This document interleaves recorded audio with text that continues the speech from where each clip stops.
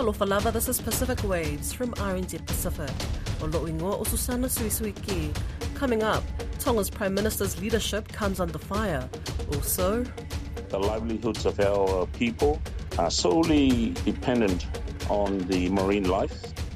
Disappointed as how Tuvalu feels about Japan's release of its nuclear wastewater. And later, from the beginning I already confident that this is the time.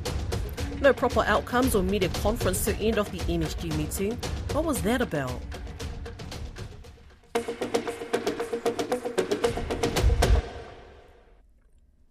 Ten MPs in Tonga have filed a motion for a vote of no confidence against their Prime Minister Siausi Sovaleni Huakave Liku. The motion was filed on Tuesday by 10 MPs. According to local reports, 8 People's Representatives and 2 Noble Representatives had submitted the motion. Finau Fonua spoke to RNZ Pacific correspondent in Tonga, Kalafi Moala.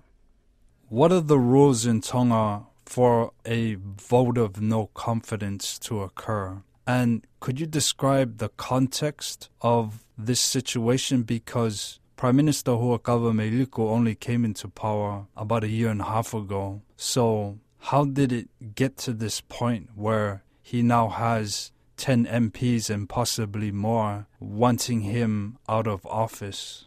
The rules for this is that when a new government comes into power, they are given 18 months to be in power before anyone can file a petition of no confidence.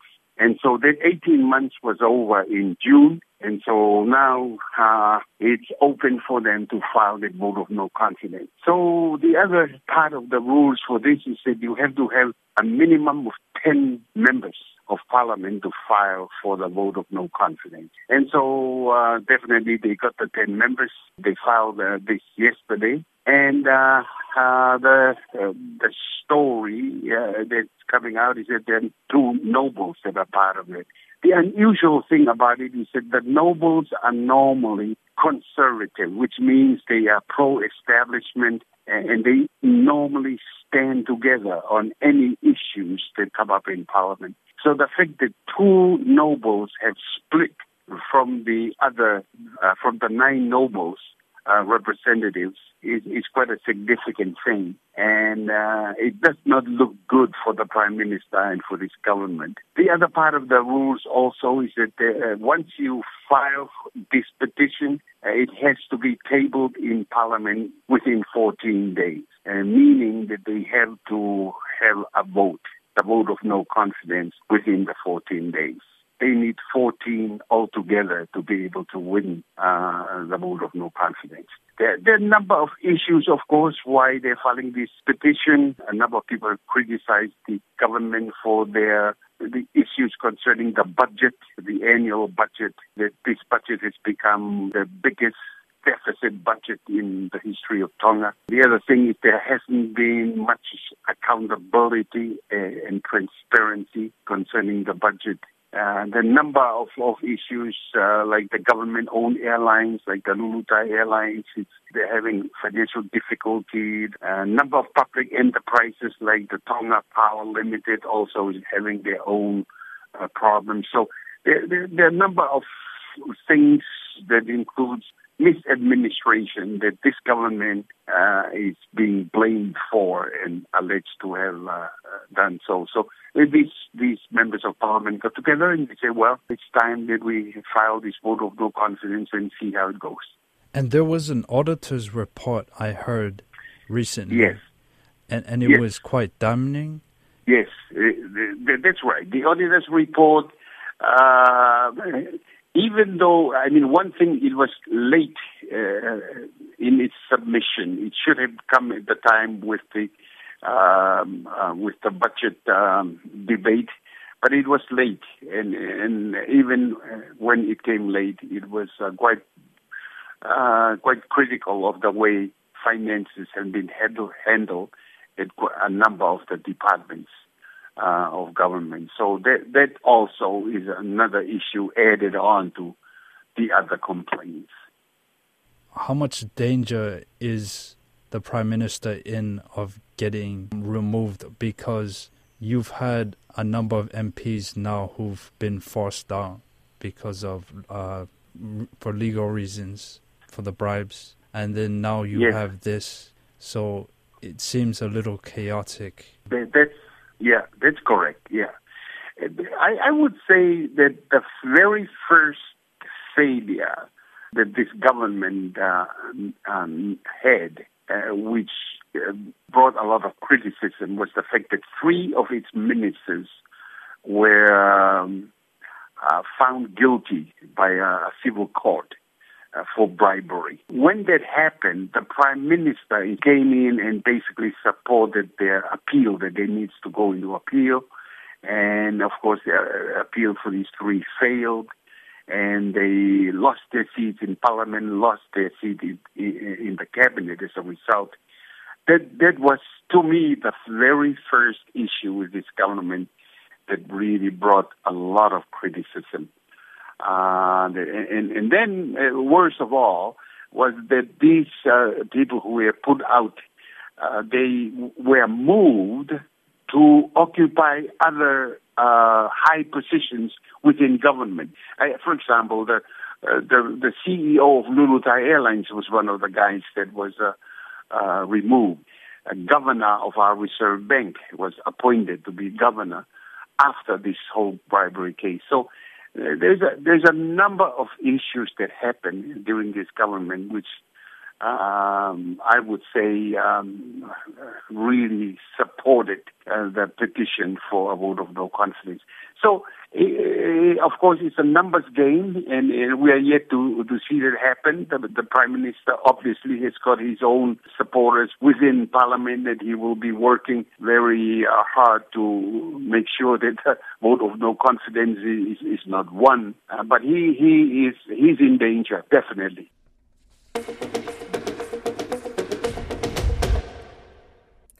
There's concern and dismay in Tuvalu of Japan releasing over 1 million tons of treated nuclear wastewater into the Pacific Ocean. The plan was approved by Japan's nuclear authority and then assessed by the International Atomic Energy Agency to ensure it complied with international standards.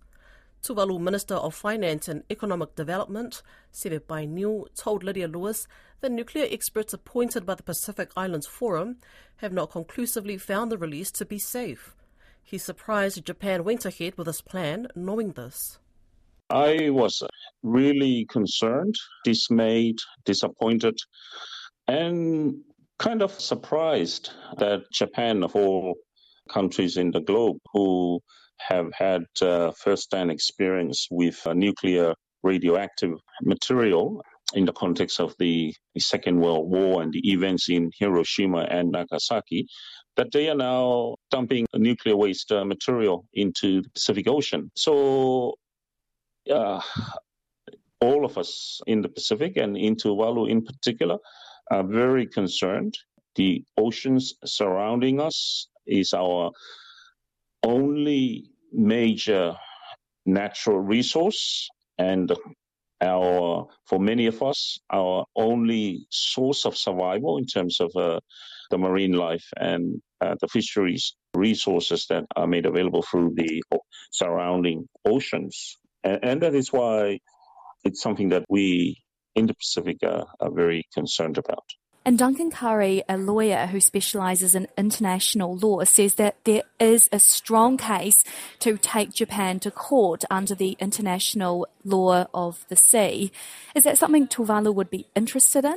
So Tuvalu would support any action to try to persuade Japan from continuing to dump nuclear wastewater into the Pacific Ocean. We understand that this process for Japan will take up to 30 years in continually, dumping those toxic material into the Pacific Ocean.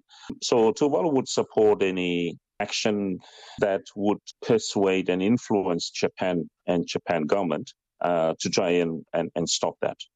I asked the government of New Zealand if they would support financing taking Japan to court. Their response to me was no, they would not. Is that disappointing?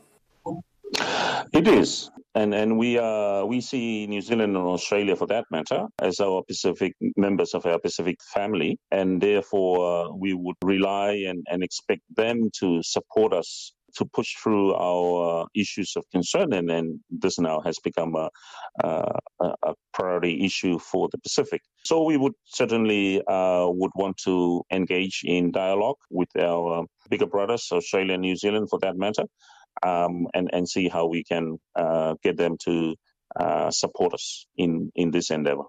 Fiji's Prime Minister has been very vocal about his support around this release. He says that it is a controlled release in line with the IAEA's comprehensive report. But I hear you calling this a dump. What is your response to his comments?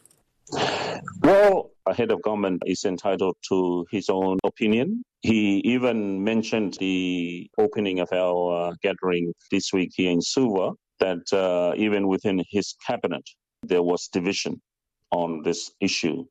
And he was mentioning about, the scientific evidence has influenced his opinion. So, well, everyone is entitled to their own opinion. The Pacific Islands Forum had made a statement and a common position on this, which is not to support Japan's initiative to dump the nuclear wastewater into the Pacific Ocean. The Pacific Islands Forum appointed and engaged an independent panel of experts to look at the science behind it and the data. And that panel review concluded that the scientific evidence was not sufficient to enable Japan to conclude that it was safe.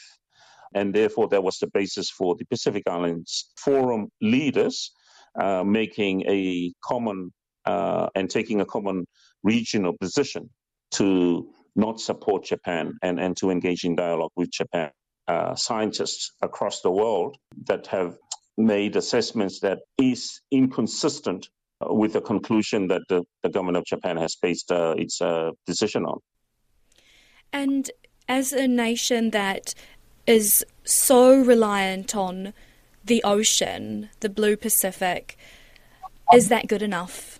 No, and that's what the disappointing and the concern is for us in Tuvalu. So Tuvalu collects roughly about close to 45% of its total income. Not only that, the livelihoods of our people are solely dependent on the marine life, on the fisheries resources surrounding our waters. So that's why Tuvalu is really concerned about us, because that is the survival, the lifeline, and for our people and our community for generations to come.